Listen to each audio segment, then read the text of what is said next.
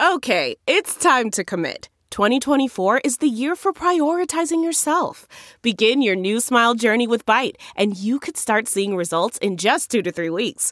Just order your at-home impression kit today for only $14.95 at Byte.com.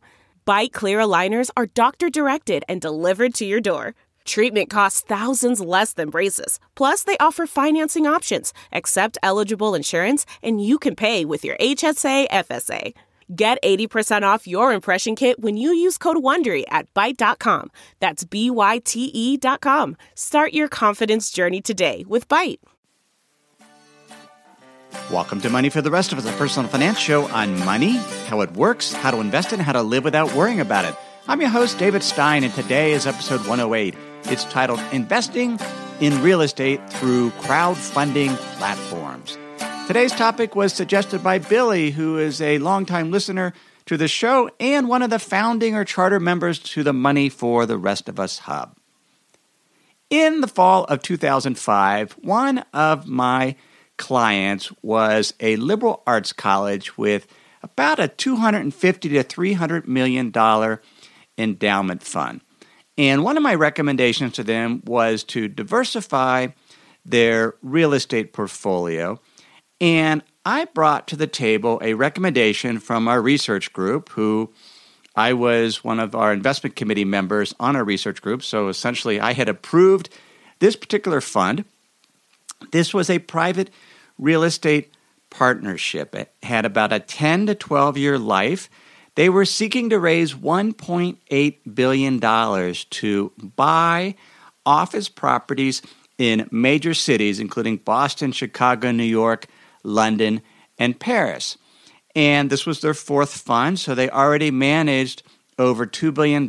They had done numerous acquisitions. They had decades of experience, and they were using what is known as a value-added strategy. And I'll talk about different private real estate strategies in a bit. But this was a value-added strategy where they were seeking to buy these office properties, reposition them or redevelop them, sign new leases, and essentially hold them for 10 to 12 years, and then sell them. They focused primarily on premier urban centers because there was a new supply constraint. There was greater institutional investment liquidity. So when they were ready to sell, there were ready buyers. These were primarily cities with a knowledge-based economy, and they had strong long-term demand fundamentals. Now, the way that this manager worked, they had 40 employees, 26 investment professionals, and they had a huge network of long-term relationships with lenders, bankers, brokers, real estate operators. And this network could often give this particular manager exclusive access to deals that were coming online. Potential sellers that wanted to sell their building, this particular manager could step in, structure the deal. Typically, they could borrow 60 to 80% of the property value, and then these general partners, as well as their limited partners, which this particular university client was considering, do they want to be a limited partner in this fund to essentially co-invest with this general partner to buy these office buildings.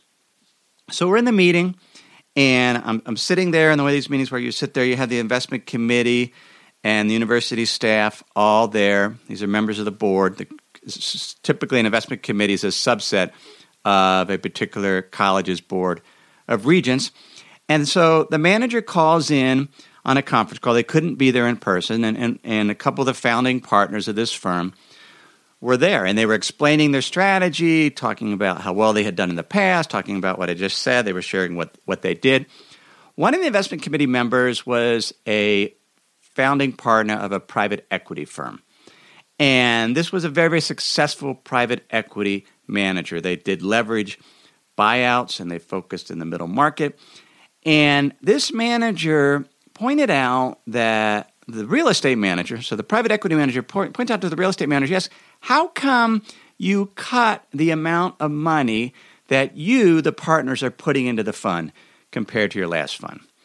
And this particular private equity manager, their general partners typically put 5 to 10% of the money that they were raising for a given fund of their own. They had skin in the game. They put their own money in. And this particular real estate manager was putting maybe 1.5% to 2%, but it was going to be a lower percent than the prior fund. And the private equity manager just wouldn't let it go. The answer to the real estate manager was just a little weak. It wasn't a great answer. I started to squirm a little bit in my seat because it was getting a little uncomfortable. But at the end of the day, they let it pass. The university committed to the fund, and even though the real estate managers were putting in less money than they had previously. Now, it's 2016. It's been 10 years, just over 10 years. The fund they bought properties, they invested in premier cities. We went through the Great Recession, and at the end of the day, the fund has fallen woefully short of their target. Their target internal rate of return, which is essentially their dollar weighted return, their gross internal rate of return target was 18 to 20%. Net to their investors after fees, they were shooting for the low teens. The fund is underwater. It's going to hopefully break even. Now, I'm no longer this particular Unifor Colleges client. I don't think they're a client of my old firm anymore. Perhaps the poor recommendation on my part in terms of this particular partnership, which didn't work out. But the takeaway is real estate investing can be very, very difficult. This is a firm with 40 employees, 26 investment professionals, decades of experience, investing in a sector they knew well, an extensive network. They would spend weeks and months on due diligence. They would team up with local property managers to manage the properties. And at the end, given the dynamics of the market, they overpaid for some properties and they didn't put as much money in. Now, maybe they psychologically knew the dynamic was different this time, but the fund has struggled. Their previous funds were hugely successful. The manager continues to be in business. But I learned that it's very important. Is there an alignment of interest? If you're going to invest with a manager, how are they co-investing with you? How much of their own capital is on the line? I bring this up because we're going to talk about crowdfunding platforms, which are essentially a way that you, as an individual, can invest in commercial real estate, be it office properties, apartment complexes, retail centers, industrial complexes, or even single-family homes, all online through your pooling your money with other investors. This previously was only available to accredited investors, but now this month, May 2016, new U.S. security regulations will take effect that will allow many more individuals to invest in commercial and residential real estate deals, as well as other crowd-funded investment offerings via the internet. As I mentioned, prior to May 2016, only institutions and individuals who qualified as accredited investors were permitted to utilize online crowdfunding platforms to provide equity capital and debt financing. Now, the U.S. Securities and Exchange Commission defines an accredited investor as an individual who individually or jointly with one spouse has a net worth of at least $1 million, excluding the value of one's primary residence, or who individually earned at least $200,000 per year for the past 2 years, or jointly with their spouse $300,000, and reasonably expect to do so in the future. How many accredited investors are there in the U.S.? Well, the SEC estimates 10% of U.S. households qualify as accredited investors. And there are over 100 crowdfunding platforms, and primarily they have targeted these accredited investors to raise capital to invest in real estate deals. They've also worked with institutions. Even today, the vast majority of crowdfunding for real estate transactions, the vast majority of investors are actually institutions, not individuals. Now, under these new rules, non-accredited investors can invest in crowd-sourcing platforms. And what's interesting about it, now none of the real estate platforms yet offer that because it essentially takes effect this week. So they're going to have to change the process. But here's the new rules.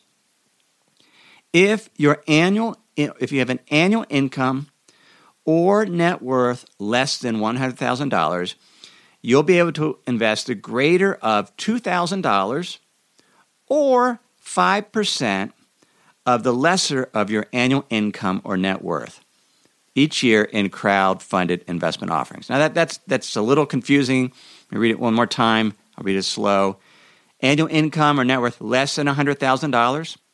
You can invest the greater of either $2,000 or 5% of the lesser of your annual income or net worth.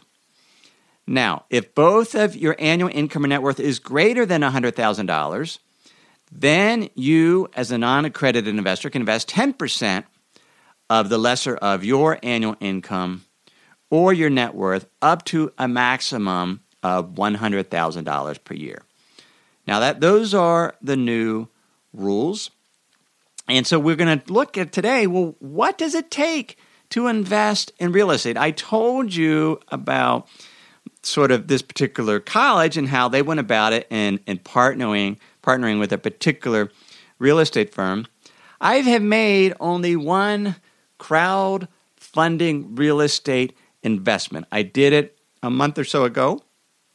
I invested in a hotel property. So I signed up, and I won't give the name of the particular platform, mainly because of non-disclosure agreements that I signed.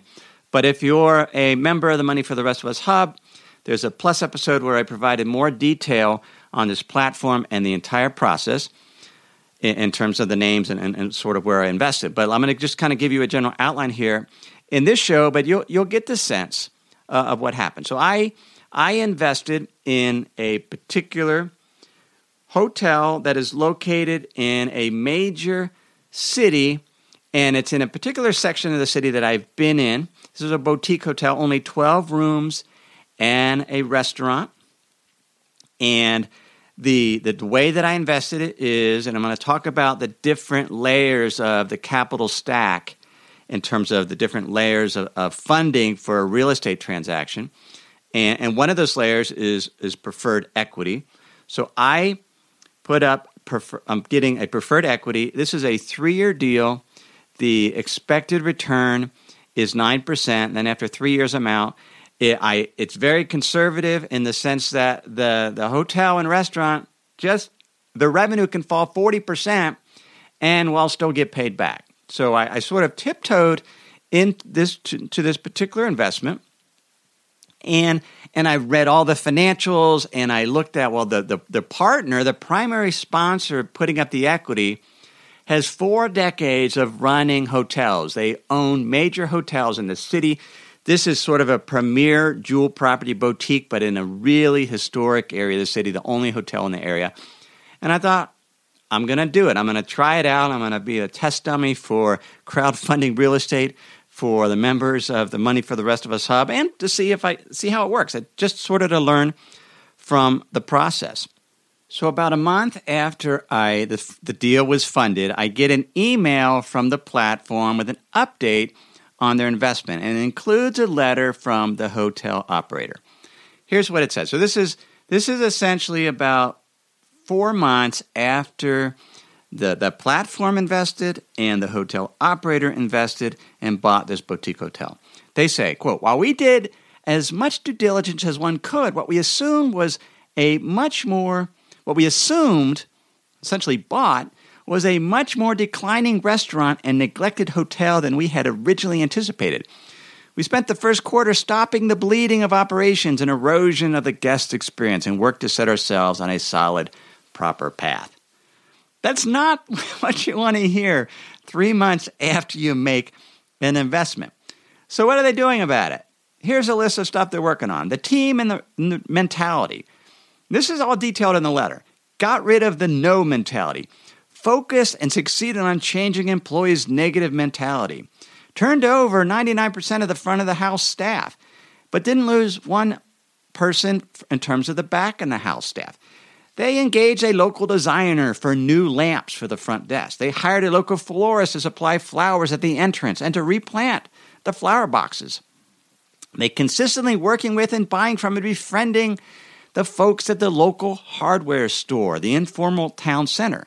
They donated some items to the local school auction. They have solidified the relationship with a local neighborhood groups that eats at the restaurant once a week, 12 to 15 people. They sponsored a kitchen tour.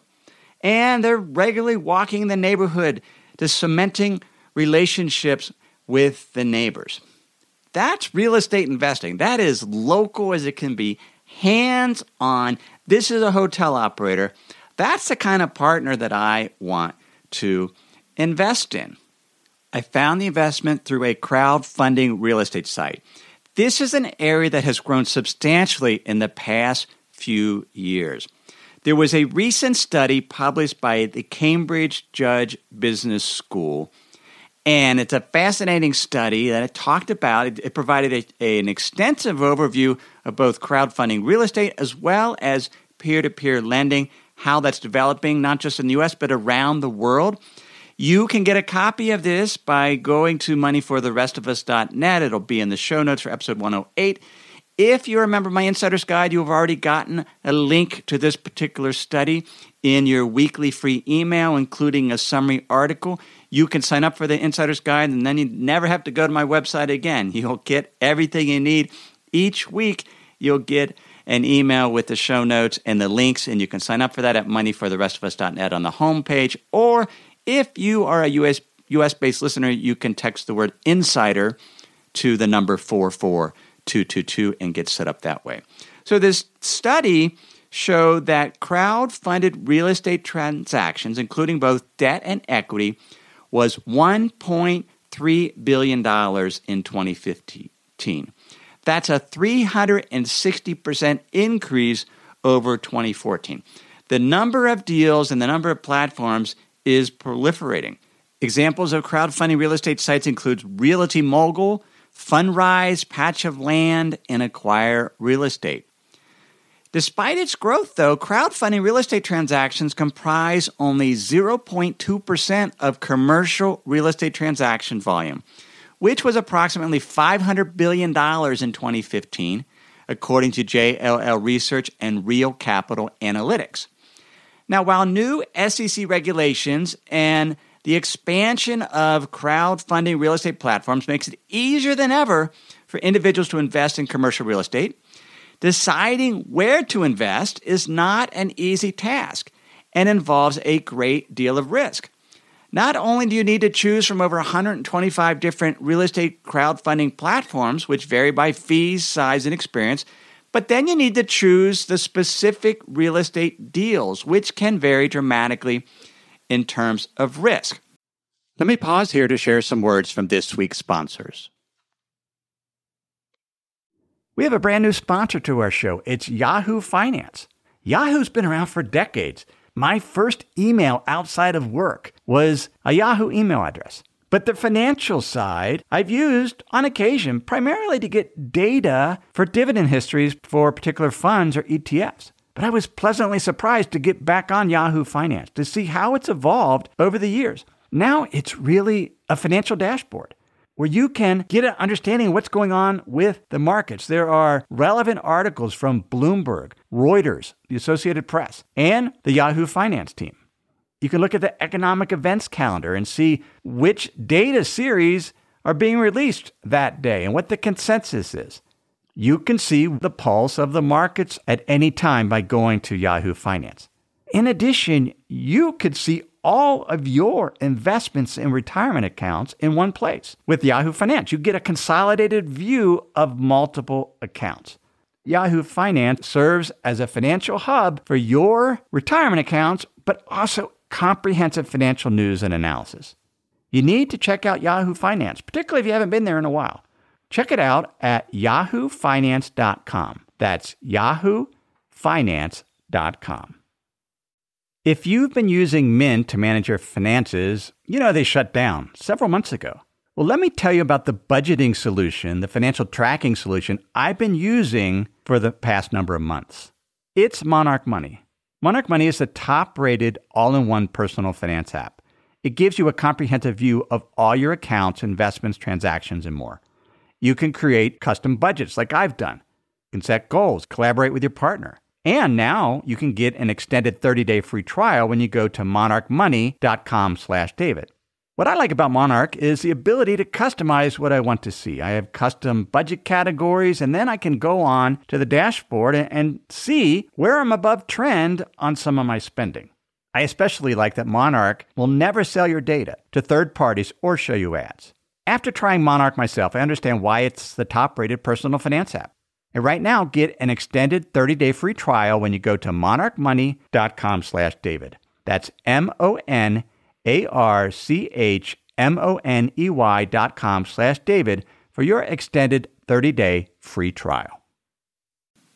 Before we focus on the platforms, let's talk about the deals.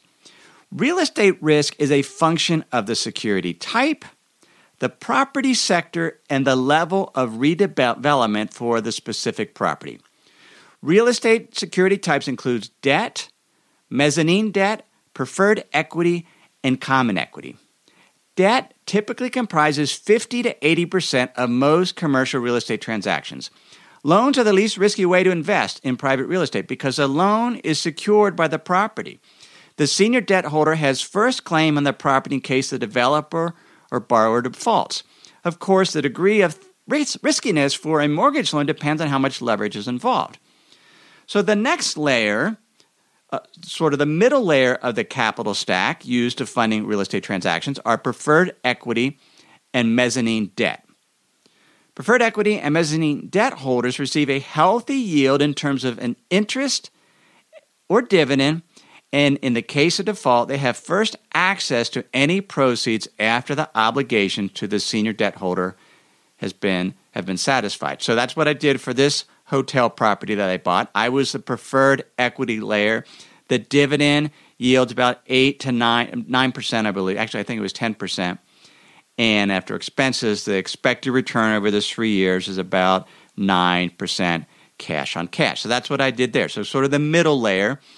Preferred equity, you get a dividend. Mezzanine debt, it's an interest type payment. And then the bottom layer, the most risky layer, is the common equity holders. Now, they hopefully also get the highest return because their returns can be magnified based on the amount of leverage used in the transaction. And usually the real estate developer, deal sponsor, owns a meaningful share of the common equity along with outside shareholders. And this was where this private equity manager on the investment committee of this college client of mine, that was his sticking point with this real estate manager, the general partner. How big was your meaningful share in the common equity of the partnership? Real estate risk can also vary by property type and the level of development anticipated. The least risky is what is known as core real estate, and it consists of investing in quality properties with existing long-term leases and no need for substantial redevelopment of the property. And therefore, the main source of return is just a stable stream of income. Then you have what is known as value-added and opportunistic real estate investments. And these require varying degrees of redevelopment. So maybe remodel the property, upgrade it, reposition it for the market, and what's known as lease-up, which is the process of rewriting leases and attracting new clients following the development or redevelopment of the property. Now, that's a lot more work and a lot more risky because you don't know how it's going to turn out.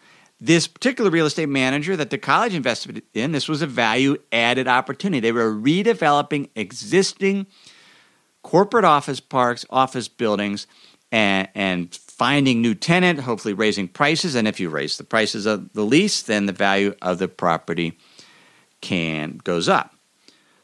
Now, while core, value-added, and opportunistic real estate represent the different degrees of redevelopment and lease-up risk, real estate investing risk can also vary by property sectors. investors demand a higher return for the riskiest property sectors. What is the most risky sector of property? Hotels, if you couldn't tell. I invested.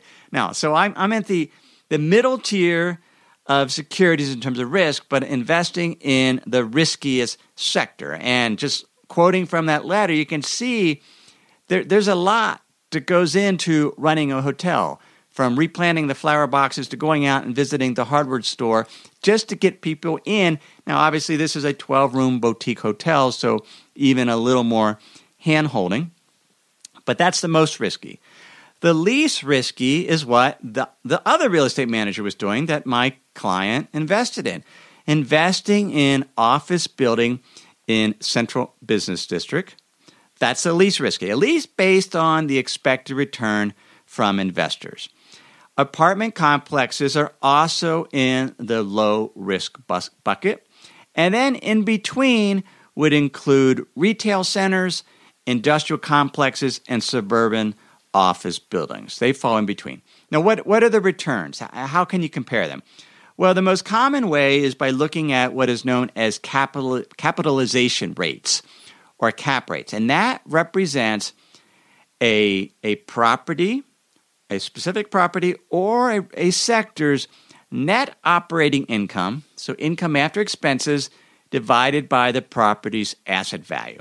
So it's a yield.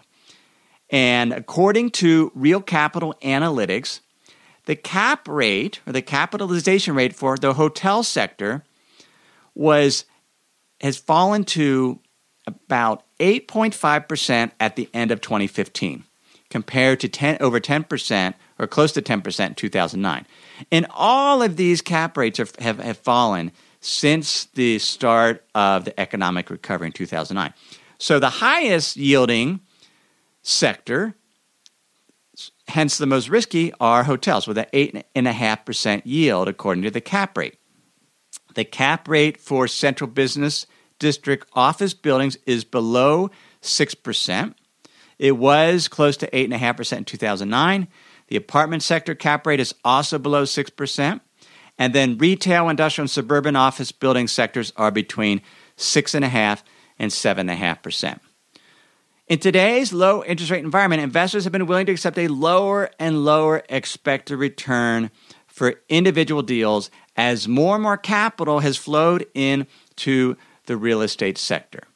And that amount of capital is going to increase because now these platforms, which continue to grow, are able to find even more investors. Now, it's probably going to start as a trickle, but can expand over time.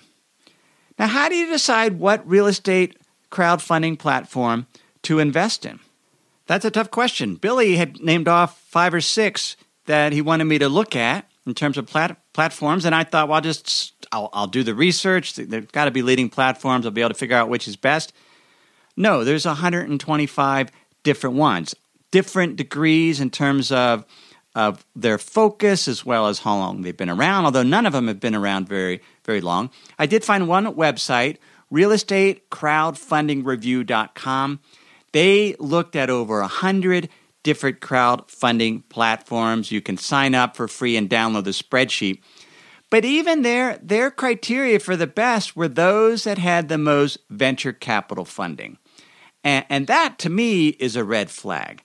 I don't want a well-funded platform because it goes back to what I talked about in episode 98 of the show, Why We Need a Lifestyle Business. I quoted from Douglas Rushkoff's book, Throwing Rocks at the Google Bus, How Growth Becomes an Enemy of Prosperity.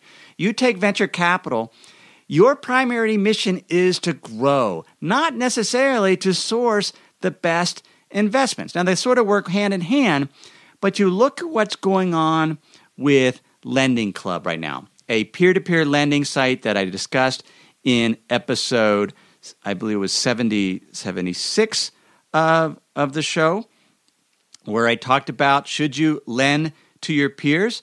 There you have a situation, it was episode 76.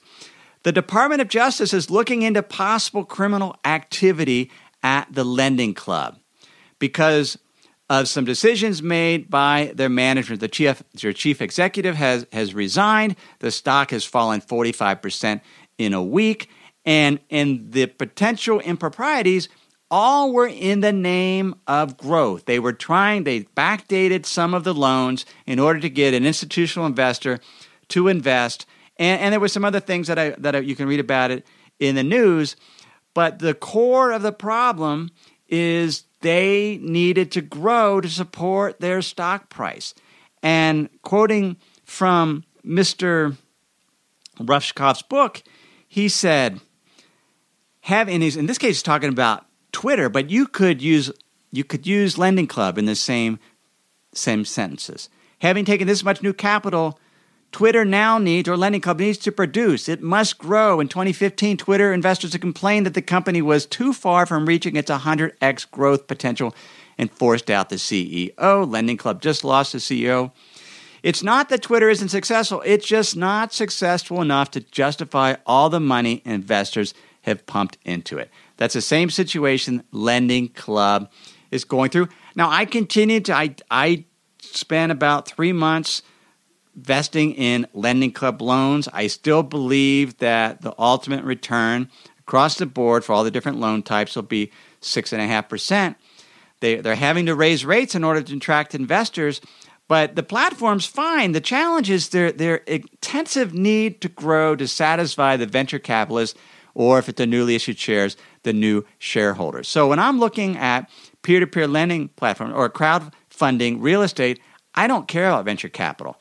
I care about the partners, and I care about, one, the fees. So if I'm going to, as I go through my analysis, I want to see who has the most reasonable fees. The hotel management or the hotel property that I did, the management fee for that is 0.65%, which is reasonable. Second thing I want to care, do they have skin in the game? Are they co-investing? Are they pre-funding the investment? So just like the real estate partnership that I talked about earlier with that was doing the office buildings in the central cities, how much money were they going to invest with you? That is key. If all they're doing is middleman, bringing in deals, spending a week doing due diligence, trying to get that flow through so they can collect fee income, I don't want a platform like that. The experience of operators is key. And what is the level of due diligence? I prefer a platform with fewer deals. The one that I invested in, the hotel property, they only have 3 open investments right now. And they're probably not going to gain more until they sell out all the shares because they invested, they bought the property along with their sponsoring partner. They'll keep some of it, and then they sell out some of the other equity or preferred equity. And I also care about the backup plans. If something happens to the platform, how does it continue in terms of servicing the loans in the property? If you decide you want to do crowd-funded real estate, which platform should you use? I don't know yet. I'm still figuring it out. I'm still doing the due diligence. One of the things I do on the Money for the Rest of Us Hub is I test drive these new investment options. And I've tried one platform. I've shared the experience on the Hub. I'm going to try other platforms. I can tell you I'm going to be much more conservative. I'm not going to do common equity deals unless it's an extremely attractive opportunity. More than likely do preferred debt, mezzanine debt, even potentially direct lending. But I'm still sort of working through. It's such a big list. That's what I'm doing. You can see what I'm doing and see what I'm doing with my portfolio on the Money for the Rest of Us Hub by becoming a member. You can get more information for that at moneyfortherestofus.hub.com. And who knows, perhaps in a future episode on the podcast, I'll share more as these platforms develop. You can get show notes for this episode at moneyfortherestofus.net. I've already mentioned the Insider's Guide. One thing I didn't mention that Insider Guide members do. Each month, I've been doing a monthly webinar, primarily a Q&A webinar, where I'm answering questions from listeners in terms of questions they have on the economy, investing, personal finance situations, and I'm also sharing sort of what is going on with markets and the economy right now. And I keep this to a small list, but I send the invites to the members of the Insider Guide. So if you'd like to get on a future webinar and get the invite, sign up and become a member of the Insider's Guide. guide, and you can do that, again, at moneyfortherestofus.net, or U.S.-based listener, text the word insider to the number 44222. Everything I've shared with you in this episode has been for general education only. I've not provided investment advice, simply general education on money, investing, and economy. Have a great week.